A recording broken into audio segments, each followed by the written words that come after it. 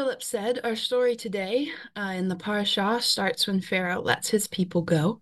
It runs through the story of the parting of the Red Sea, the Song of the Sea, where Moses and Miriam celebrate their deliverance from the Egyptians, and then the beginnings of the desert wanderings, several stories of Israel's disobedience, grumbling, complaining, the Lord providing manna for them.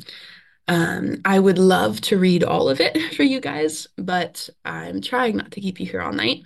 So I'm only going to read the Song of the Sea because I think that's the part that most clearly connects with our Haftarah for today.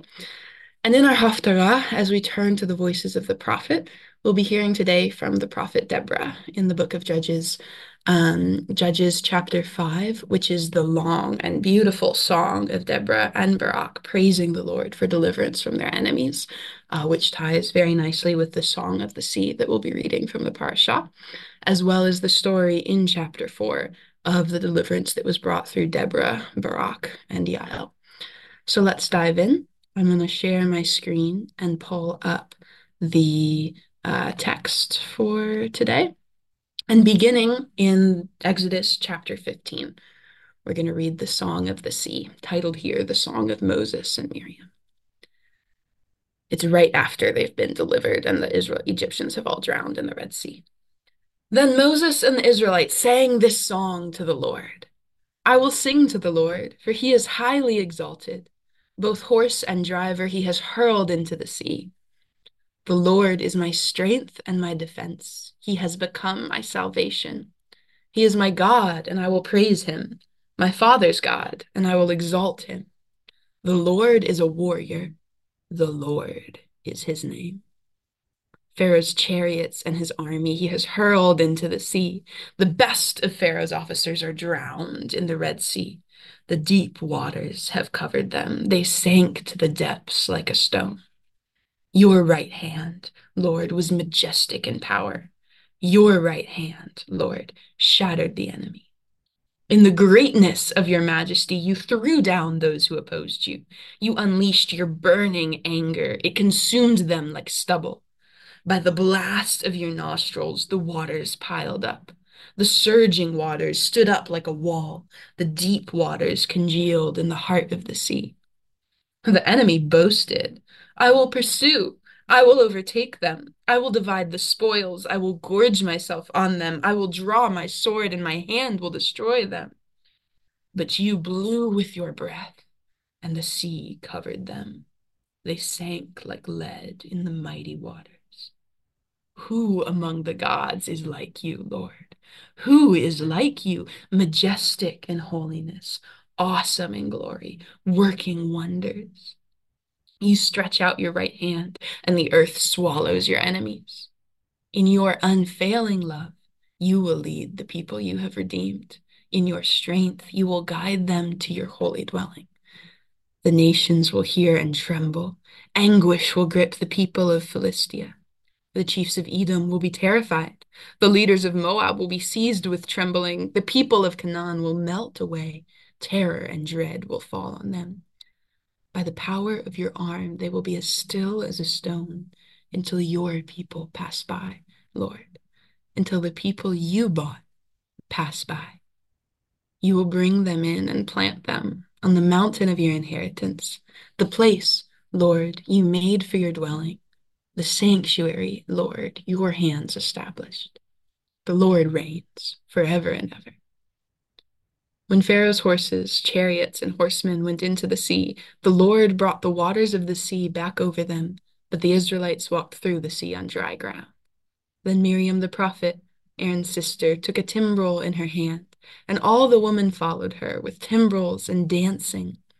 Miriam sang to them, Sing to the Lord, for he is highly exalted. Both horse and driver he has hurled into the sea. Although in this verse 21, we only see the first few lines of the whole Song of the Sea, it's likely that Miriam led the woman in singing the whole song that Moses had just led all the Israelites in singing. It's somewhat common to reference just the first verse or two of a psalm as a stand-in for the whole thing. Jesus may have done this on the cross when he cried, my God, why have you forsaken me? He may have, in fact, cried out all of Psalm 22, and the gospel narrator only includes that verse to reference it, or he may have cried simply the first verse in a clear reference to Psalm 22 that everyone else would have picked up. And so we see both Moses and Miriam, the prophet, leading the people in a song of praise to the Lord. We have another song of praise to the Lord here in the book of Judges. But first, before we get into the song, we're going to read the story. Our Haftarah technically starts in verse 4, but I'm going to read the three verses before because they give a good bit of background. And for anyone who's not intimately familiar with the book of Judges, background in general about the book of Judges, it's a book that tells of a downward spiral that Israel took after entering the land. There's a cycle that repeats itself over and over again, where the Israelites sin and do evil in the eyes of the Lord. The Lord raises up a king from amongst their neighbors to conquer them and oppress them. They suffer. Finally, they groan and cry out to the Lord. The Lord raises up a judge to deliver them. And then they follow the Lord for a little while before they fall back into sin and the cycle repeats itself.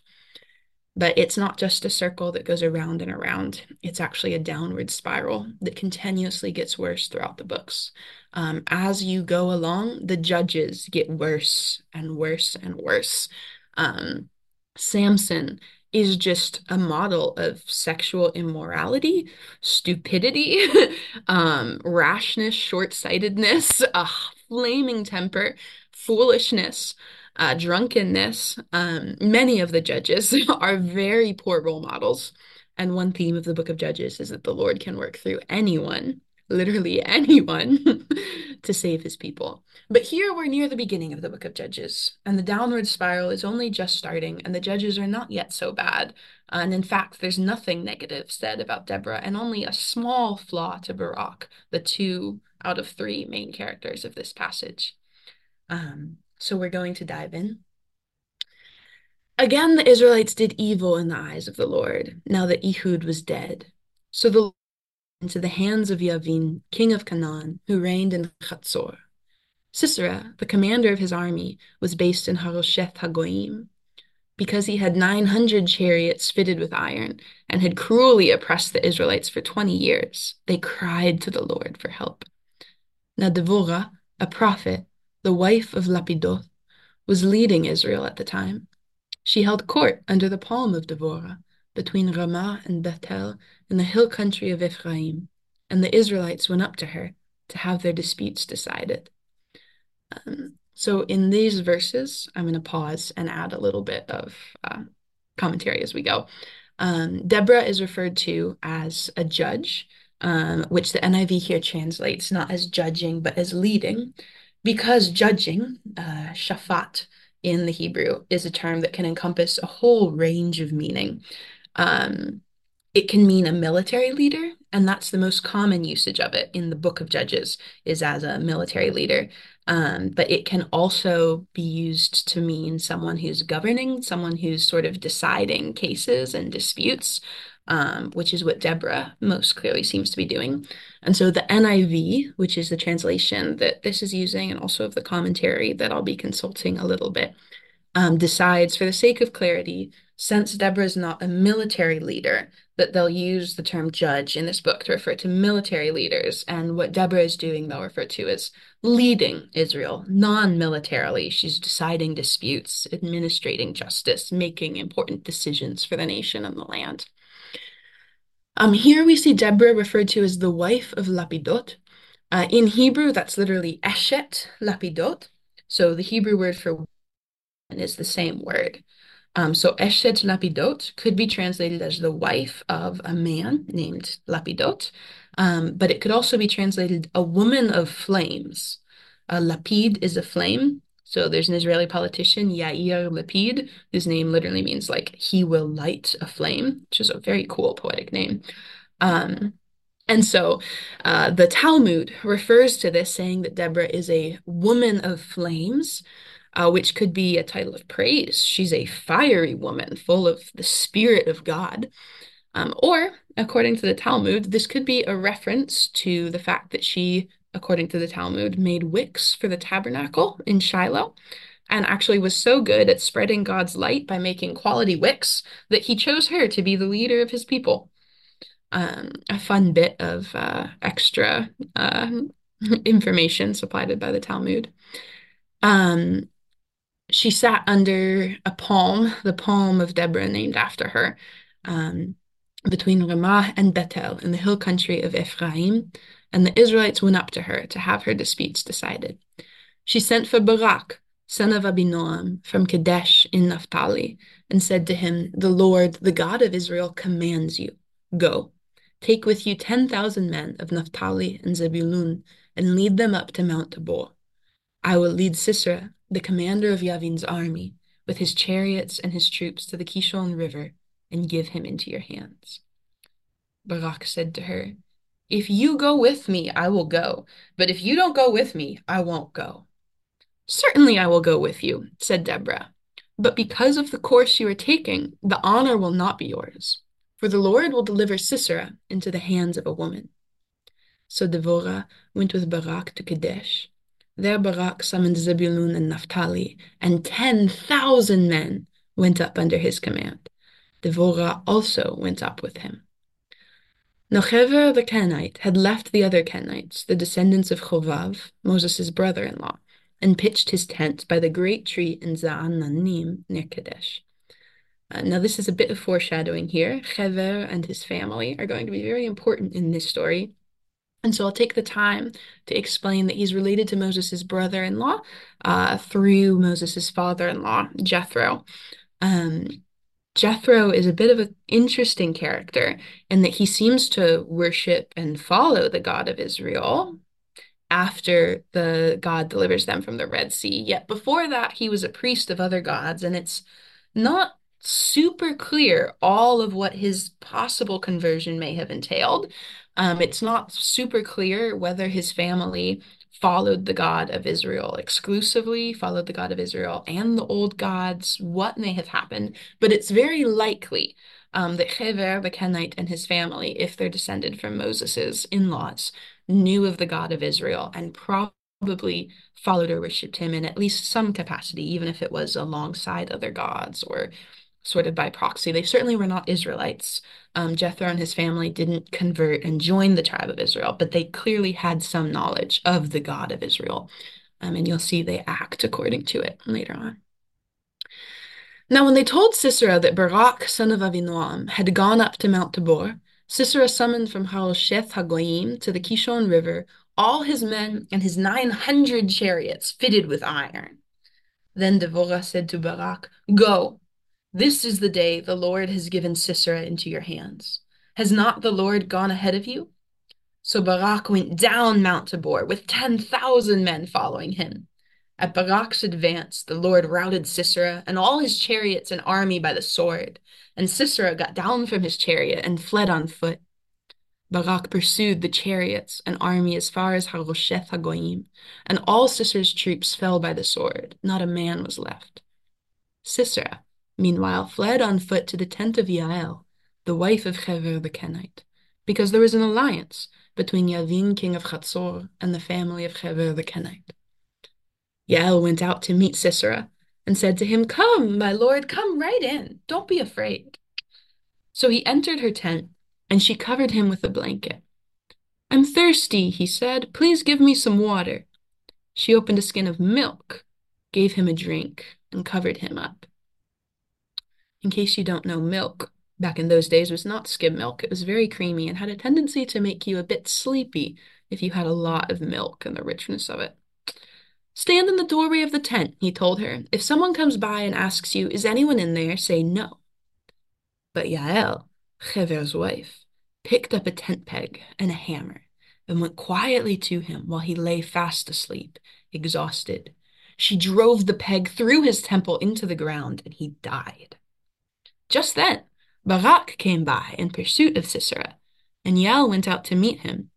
"Come," she said, "I will show you the man you're looking for." So he went in with her, and there lay Sisera with a tent peg through his temple, dead.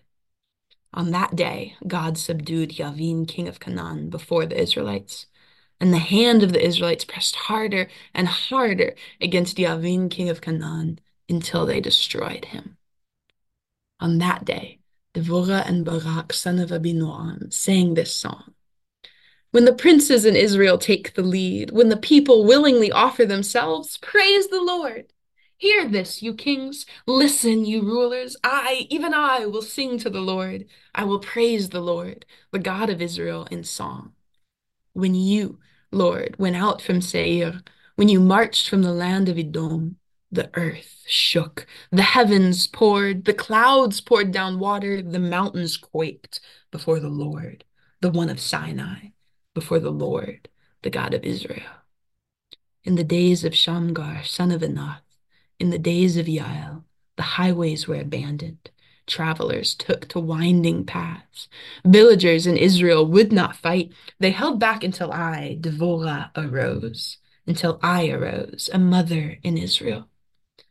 God chose new leaders when war came to the city gates, but not a shield or spear was seen among 40,000 in Israel. My heart is with Israel's princes, with the willing volunteers among the people. Praise the Lord. You who ride on white donkeys, sitting on your saddle blankets, and you who walk along the road, consider the voice of the singers at the watering places. They recite the victories of the Lord, the victories of his villagers in Israel. Then the people of the Lord went down to the city gates. Wake up, Devorah. Wake up, break out in song. Arise, Barak, take captive your captive, son of Abinoam. The remnant of the nobles came down. The people of the Lord came down to me against the mighty. Some came from Ephraim, whose roots were in Amalek. Benjamin was with the people who followed you. From Machir, captains came down. From Zebulun, those who bear a commander's staff. The princes of Issachar were with Deborah. Yes, Issachar was with Barak, sent under his command into the valley. In the districts of Reuben, there was much searching of heart. Why did you stay among the sheep pens to hear the whistling for the flocks? In the districts of Reuben, there was much searching of heart. Gilead stayed beyond the Jordan. And Dan, why did he linger by the ships? Asher remained on the coast and stayed in his coves. The people of Zebulun risked their very lives. So did Naphtali on the terraced fields. Kings came, they fought. The kings of Canaan fought. At Taanach, by the waters of Megiddo, they took no plunder of silver. From the heavens the stars fought. As they fought against Sisera, the river Kishon swept them away. The age-old river, the river Kishon. March on, my soul, be strong. Then thundered the horses' hooves. Galloping, galloping go his mighty steeds. Curse Meroz, said the angel of the Lord. Curse its people bitterly, because they did not come to help the Lord against the mighty. Most blessed of woman be Yael, the wife of Hever the Kenite, most blessed of tent-dwelling woman. He asked for water, and she gave him milk. In a bowl fit for nobles, she brought him curdled milk. Her hand reached for the tent peg, her right hand for the workman's hammer.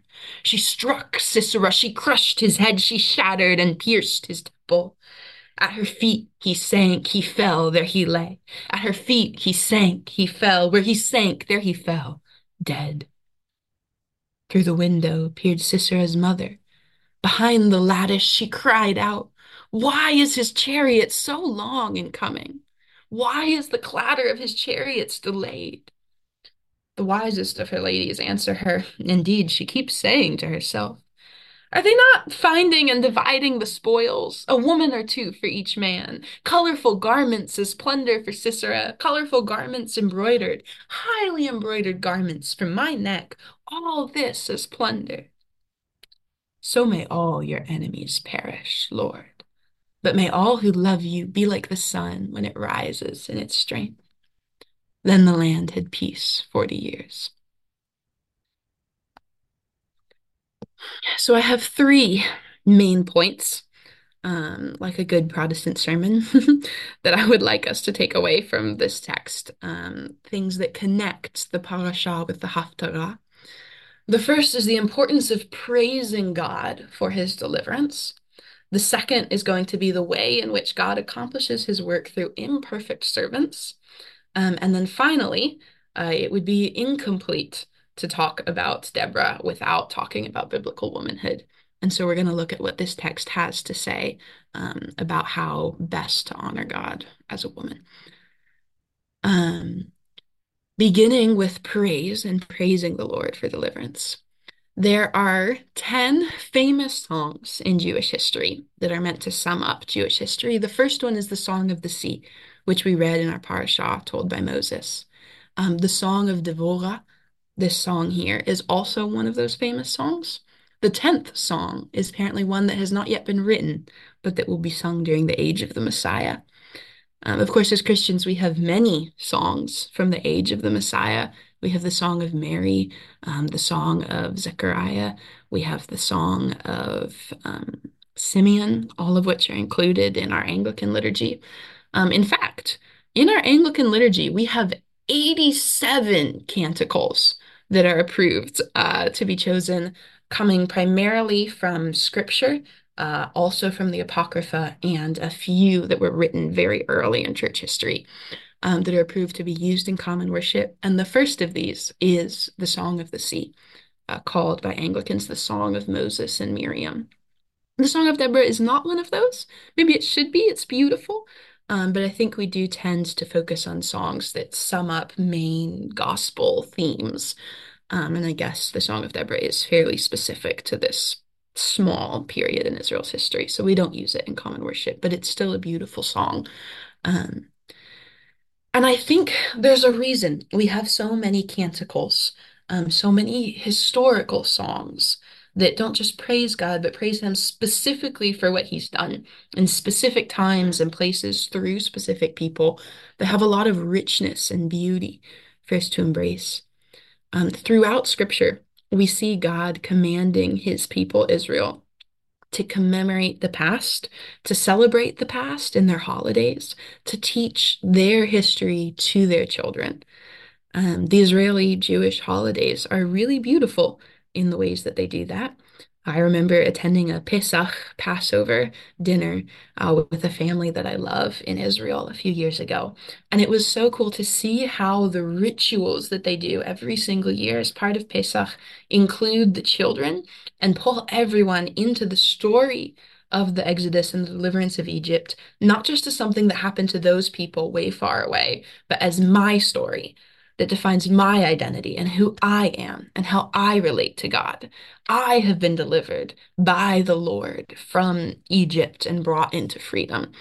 The children eat the matzah that their ancestors ate in the wilderness. They recline as princes in the land of Israel they were delivered into.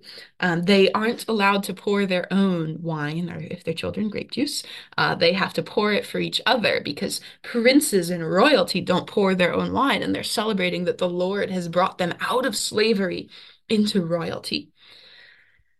And these holidays are important because they don't just teach us facts about history. They make us embrace the story and turn it into our own story.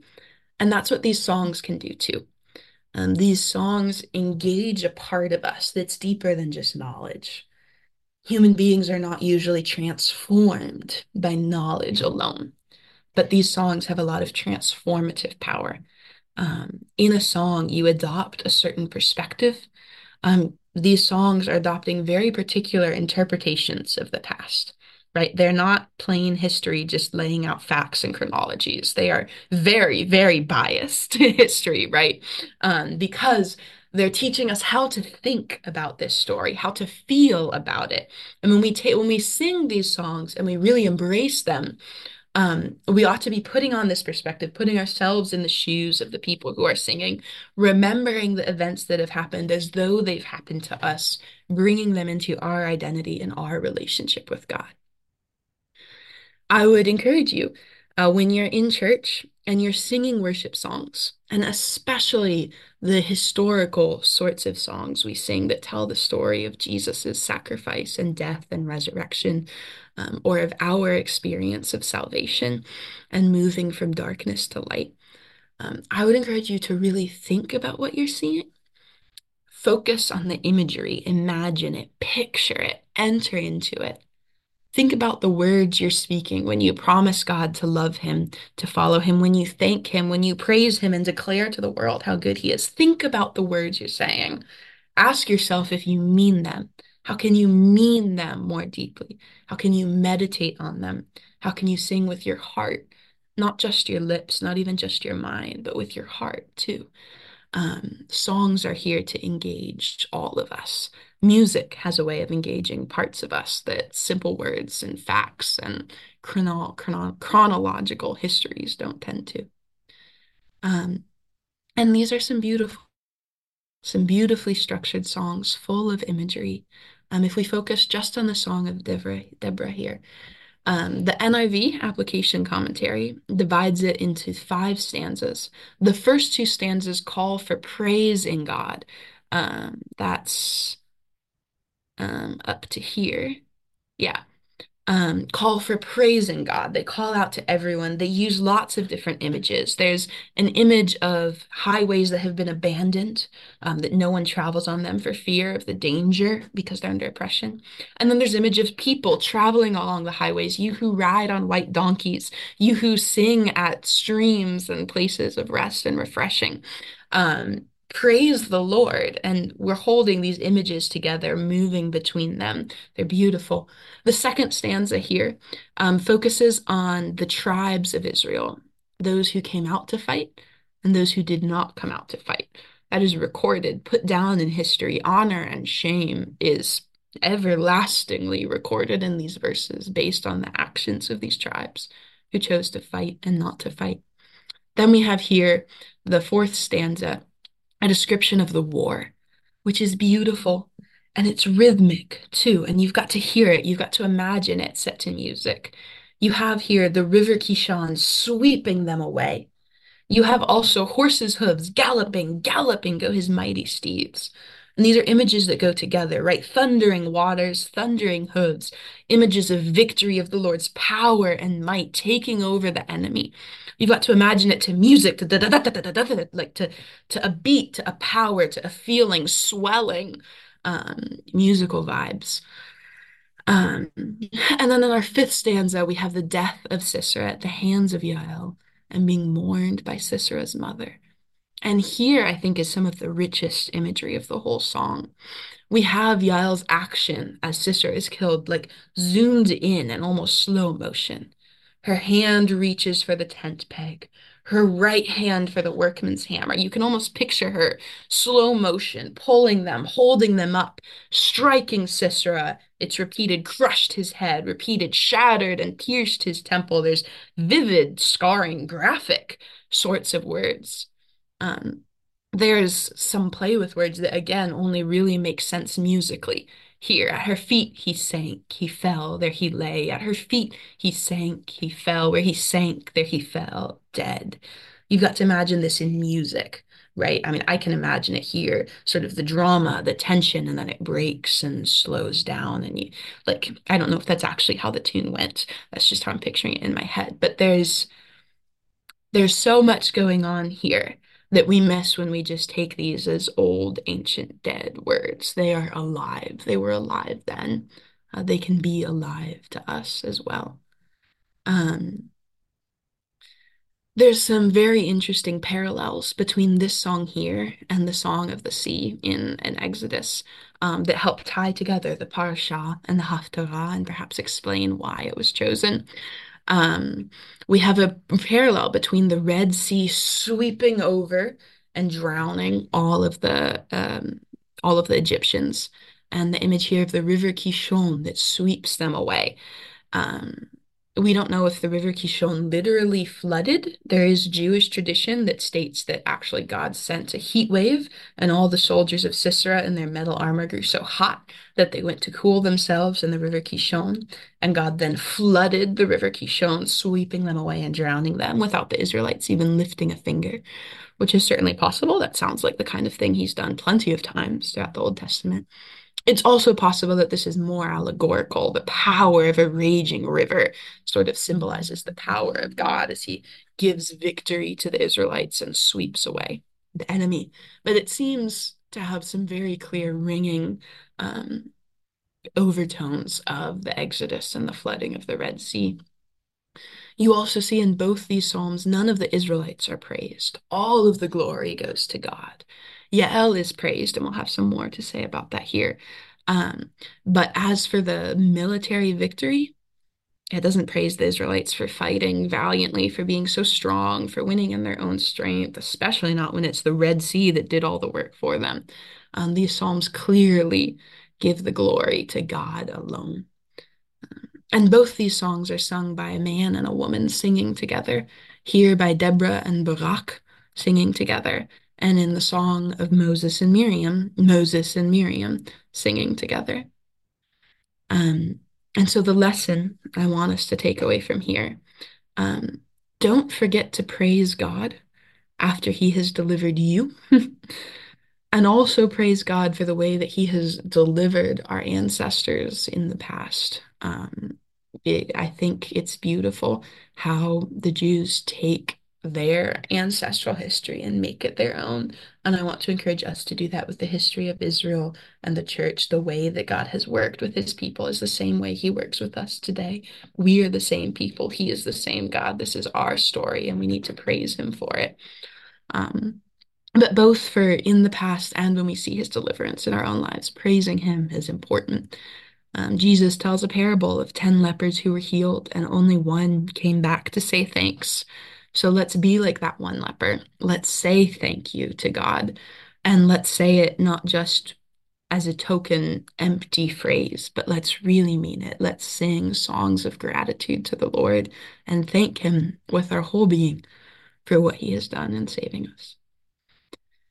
And what he has done, he has accomplished through imperfect people. This is certainly a theme of, as I mentioned, it's a theme of scripture as a whole, really, that God works through all the least likely characters. I hope you all come from churches that have really driven this into you. I know I have. My church growing up emphasized this all the time, and I think it's a very good thing to emphasize. But one danger we run into in focusing so much on this is we can start to wonder if our actions really matter at all, if God always chooses the least likely and the least qualified people, if he works through people that continually mess up. Does it really matter what we do or not? And the answer is it does. It matters. And so we've got two truths to hold in tension. One is that God is all powerful. His will be done. His purposes will be accomplished, regardless of our failures. And he is all loving. His love for us does not depend on our actions, will not be greater or less depending on what we do. That's one truth to hold on to. And the other truth to hold on to is that we make real choices with real consequences that really matter. And God interacts with human beings throughout Scripture as agents, as partners in his work. What we do and don't do matters. And we see these two truths working together in the life of Barak. He hesitates. He insists that Deborah come with him to battle because he's too scared. He doesn't trust the Lord when the Lord has insisted that he will give the victory into Barak's hands. And Barak still says, I don't know. I think I need Deborah there just to make sure. Now the Lord still works through him. He doesn't throw him out and go find someone else. He doesn't change his mind and decide not to give victory to the Israelites just because Barak is a bit cowardly. He still works through them. He still gives the victory. And Barak is still a wonderful character that's praised in Scripture. He is one of the heroes of this story. The Lord was faithful and worked through him. But also, Barak's hesitancy had consequences. Sisera was given into the hand of a woman, and Yael receives the highest glory in this story, in this song, and not Barak. Um, So I hope I have more I could say here, but I don't want to go on forever. But I do also want to point out in the parasha, we see a very similar pattern in the life of the Israelites in the parts of the parasha that I haven't read today, where they're wandering in the wilderness. In fact, in Numbers, we see very clearly when Israel refuses to enter the land for fear of the people who live there, God doesn't destroy all of them. He maybe threatens to, but he doesn't in the end. He does still bring them into the land. They are still his people. His will go forward. They do inherit the land. But they wander in the desert for 40 years first. And so our consequences, our actions have consequences. They do matter. But also, we will never, ever change God's love for us. And we will never, ever thwart his will. And I hope this enables us to serve him, um, knowing that what we do matters and also not being paralyzed by stress and fear about the consequences of our actions, because ultimately it is in the Lord's hands, and he is a God of mercy and grace. The important thing that he asks for is simply for us to participate in his work. Um, the tribes, we see that here when he praises some tribes. Um, Oh, sorry, I'm in the Exodus passage in Judges, when he praises the tribes who showed up and participated and condemns the tribes who did not come out. What he asked for was participation. It didn't matter how many men were sent or how valiantly they fought. What matters is participation. What God looks for is a willing heart. And we get to choose whether we want to be a part of his work or not, whether we say yes all of God and participate, or whether we say no, in which case the work of God will still go on, but not through us, as it's told to Esther in the book of Esther. For if you keep silent at this time, relief and deliverance for the Jews will arise from another place, but you and your father's house will perish. So this brings me to my third and final point to focus on for this passage, which is what do we have to say in this passage about biblical womanhood? Which is something I've been a little bit nervous to tackle, as Philip can tell you. Um, but it does seem to me incomplete to talk about the story of Deborah without talking about this, not only because the story of Deborah is famous in the Bible as one of the great examples of female heroes of the Old Testament that's often drawn on, but also as I've been reading this story and reading commentaries of it, I've become more and more convinced that specifically are a focus that the narrator is intentionally drawing a focus to in this story. Um, we have, of course, the fact that the story starts with a female judge and prophet, Deborah, um, who is held up as a really positive role model. Most of the judges, as I mentioned before, have lots of negative character traits, but there is nothing negative said about Deborah in this story. She is unequivocally um, a positive example for us to be inspired by. And that's important to emphasize here because not everyone has always agreed with this. In fact, in the Talmud, in the Megillah specifically, Rabbi Nachman talks about her when he says that arrogance is not befitting a woman. There were two arrogant women whose names were hateful. One was named Wasp. Deborah's name actually means bee, but I guess Wasp is close enough. And the other Rat. Huldah, the prophetess that Josiah sends to when the book of the law is discovered in the temple, who explains it to him. Her name means weasel, close enough to rat. Of the wasp, it is written, she sent and summoned Barak rather than go to him. Of the rat, it is written, tell the man rather than tell the king. So Rabbi Nachman is saying that both Deborah and Huldah, in his eyes, are arrogant women. They're not humble enough because Deborah sent and summoned Barak rather than go to him herself. And Huldah referred to Josiah as a man rather than more respectfully as a king. Um, I bring this up here mainly as an example that no matter what you do, right, someone will always have a bone to pick with you, and there will always be flaws to find. But there's nothing in the biblical text to suggest that Deborah was acting pridefully when she sent to Barak. She sent for him because the Lord commanded for Barak to be the one to go and to lead Israel's armies. Um, and Deborah obeyed the Lord and sent to him. Um, sorry, going back to the focus on woman in this passage, we have Deborah, of course. Um, we also have Yael, who is praised heavily in the song. She's the only person praised. She gets most of the text of this story, telling the story of Yael and how she killed Sisera and her actions, which are told in great detail. But even more so, than just Yael as a person. The fact that a woman was given the glory and was the one to kill Sisera is one of the main themes of this chapter. The fact that Barak forfeited his role. He was not the only one to lead the Israelites in battle, but a woman came with him and received equal glory with him for that. And he was not the one to kill Sisera. A woman was the one to kill Sisera and received the glory for that. Is one of the main themes of this passage. Even when Sisera's death is recounted, it's told through the lens of woman. We see a huge focus here. It's Sisera's mother who looks for him, grieves for him, her ladies in waiting who answer her. These are examples of evil woman and what not to be, whereas Deborah and Yael will look at as examples of good woman. But it seems clear to me that this passage has a lot to say about women and a strong focus on women, and it would be incomplete to discuss it without focusing on that. And even in the parasha, actually, there's only a few verses relating to Miriam, but there are some very common verses for people who want to reference women in the Torah. And in fact, the Jewish synagogue that I attended briefly in Israel had these verses about Miriam taking her timbrel and leading the woman and dancing and praising the Lord. They had those verses painted above the women's section in the synagogue, where the woman would sit and listen to the Torah and the preaching and join in the prayers. That was sort of the verses that were chosen to represent and inspire women.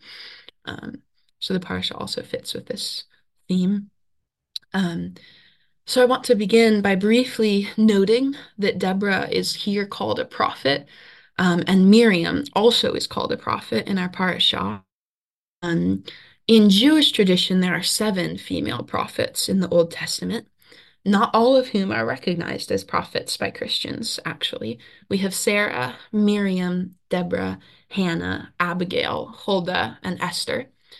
Um, if, on the other hand, we take a more traditional Christian list, which only takes women to whom the title prophet, Neviah, the feminine version of Nevi, prophet, is applied, we end up with a slightly different list spanning the Old and New Testament. We have Miriam, Deborah, Huldah, Noadiah, the wife of Isaiah, Anna, the 4 virgin daughters of Philip, and Jezebel, a character in Revelation.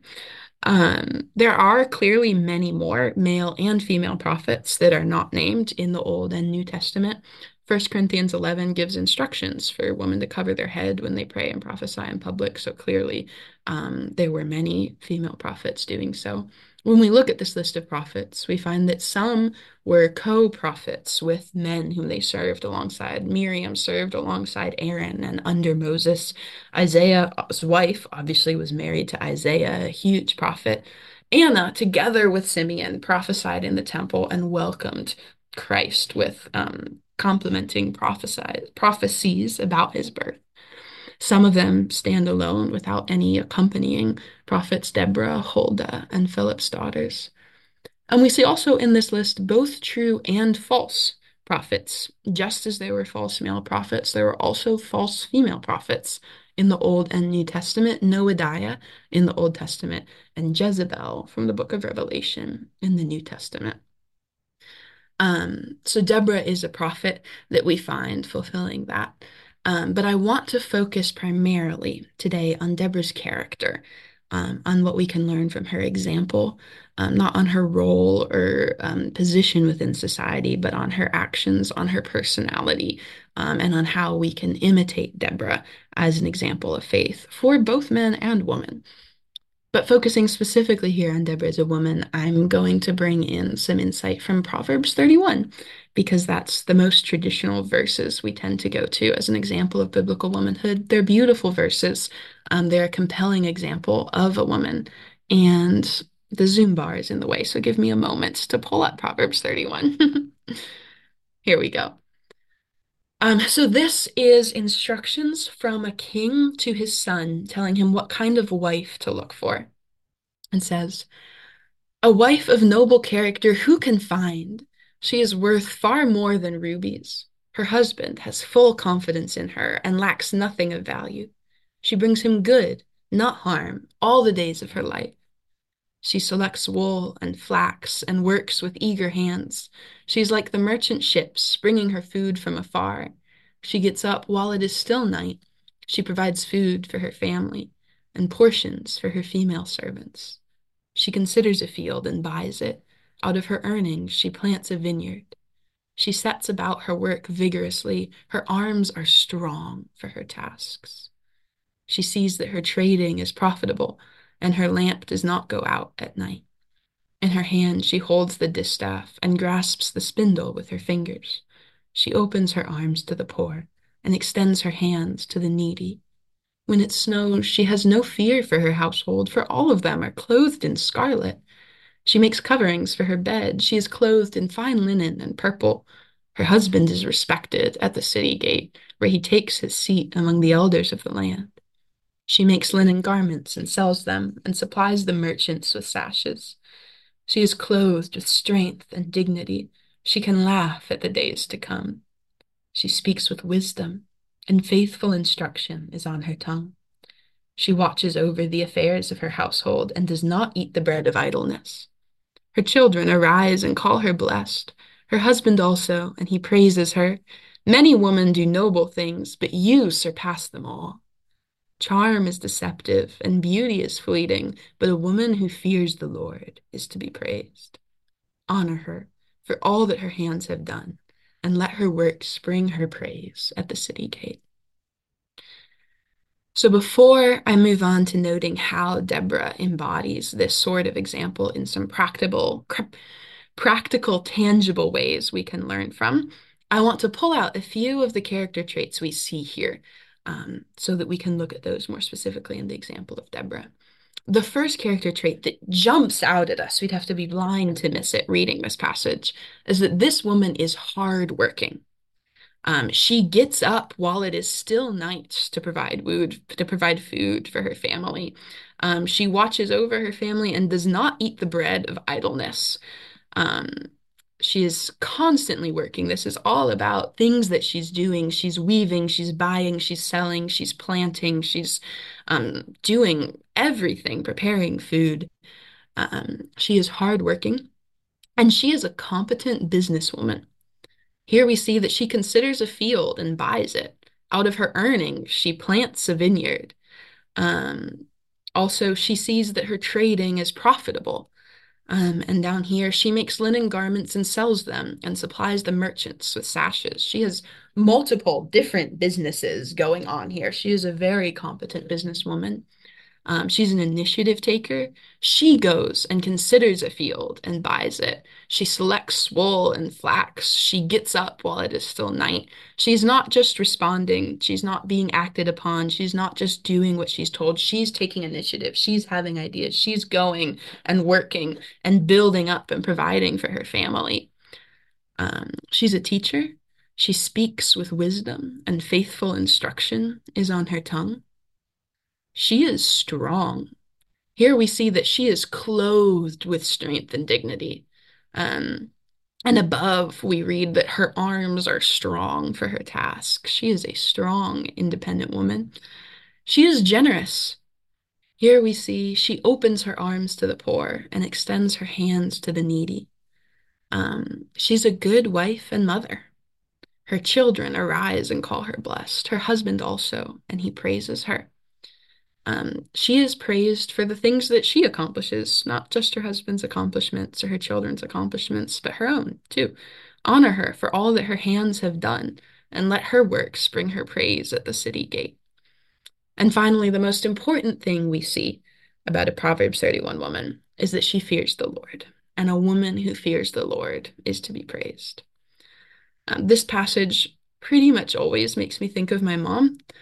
When I was a kid, I can tell you without a doubt, my mom was the most hardworking, competent, capable woman I knew, person I knew. I used to think that the whole world would be a much better place if she was just in charge of everything.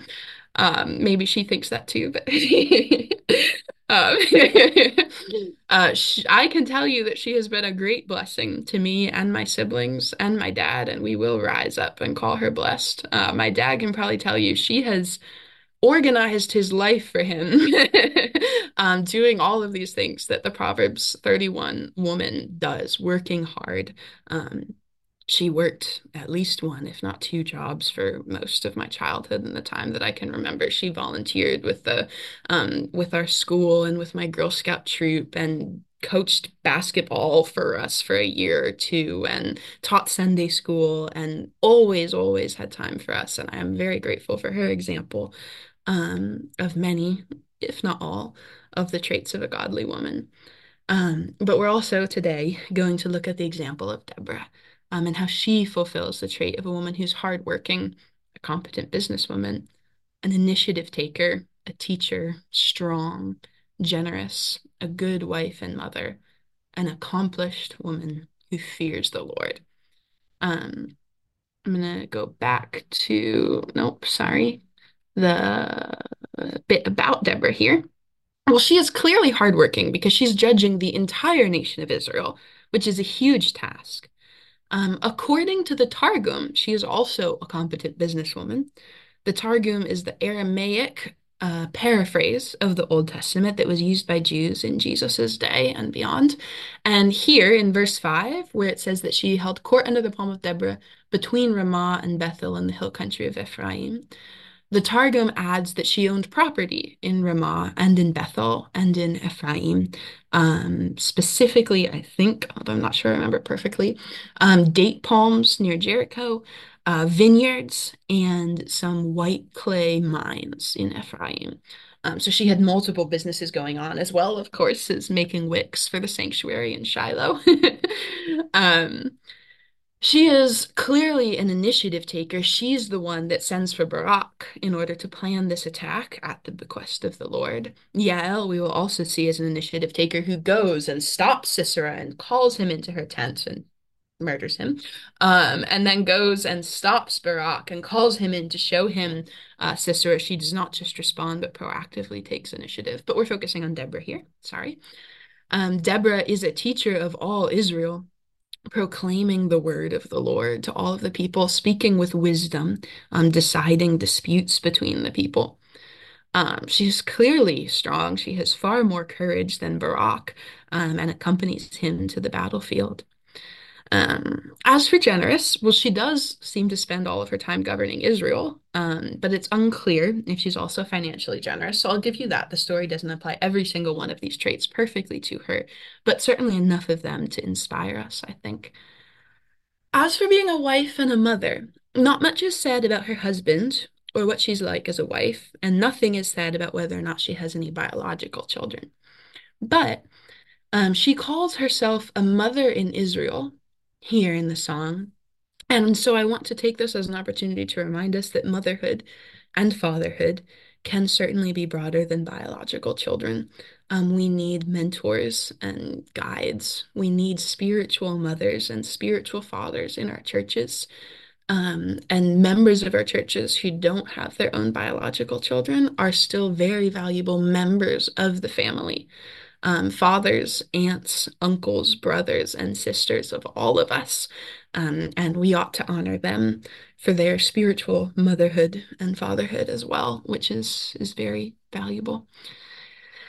Okay, back to Deborah. Well, she is clearly honored for the works of her hands. I mean, there's a whole song praising her that she gets to sing. It's written down in scripture so that we, even thousands of years later, can praise her for the things that she has done. And she most certainly provides an example of fearing the Lord as she obeys him and delivers his word and is a servant of the Lord in this passage. And I think this is helpful because while we can look at Proverbs 31 and see sort of a list of traits dressed up in a description of some sort of idealized woman that we've never met and don't actually know. It's much easier to mimic an example that we see. And here, Deborah is an example we see of someone who follows the Lord fearlessly, and faithfully, that we should all be inspired by.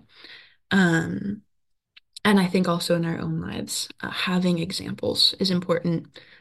Deborah is, of course, not just an example for women, but also for men of how to be a human being following and serving the Lord. Um, and I'm gonna skip some more of the stuff that I was gonna say because it's been going on for quite a while now.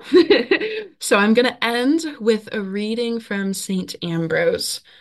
Saint Ambrose was a bishop of Milan in Italy from 374 to 397. He wrote lots of hymns. He was part of Saint Augustine's coming to faith, a famed theologian, one of the four doctors of the church, next to Jerome, Augustine, and Gregory the Great. A wonderful saint to be inspired by. And we're a brief bit of what he writes about Deborah.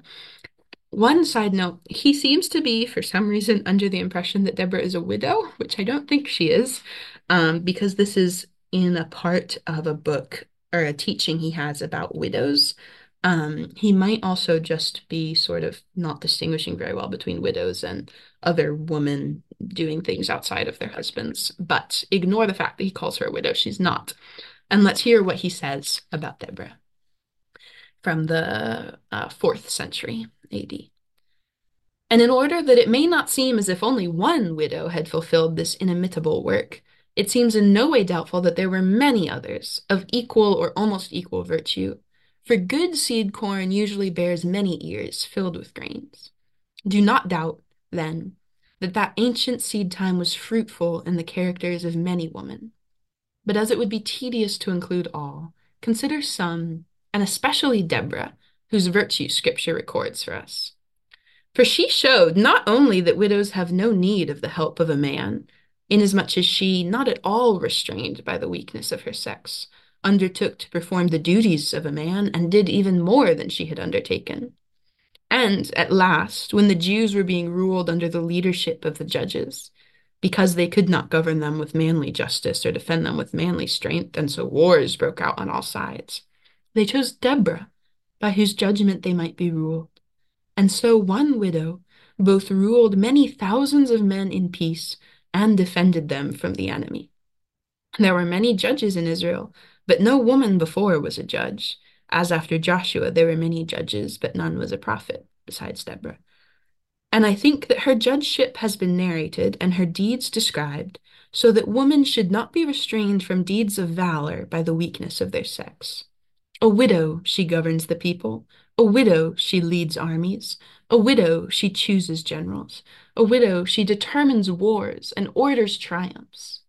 So, then, it is not nature which is answerable for the fault or which is liable to weakness. It is not sex, but valor, which makes strong. And in time of peace there is no complaint, and no fault is found in this woman, whereas most of the judges were causes of no small sins to the people. And on that note, I will end our teaching for today on the book of Deborah and go ahead and open it up to questions and discussions.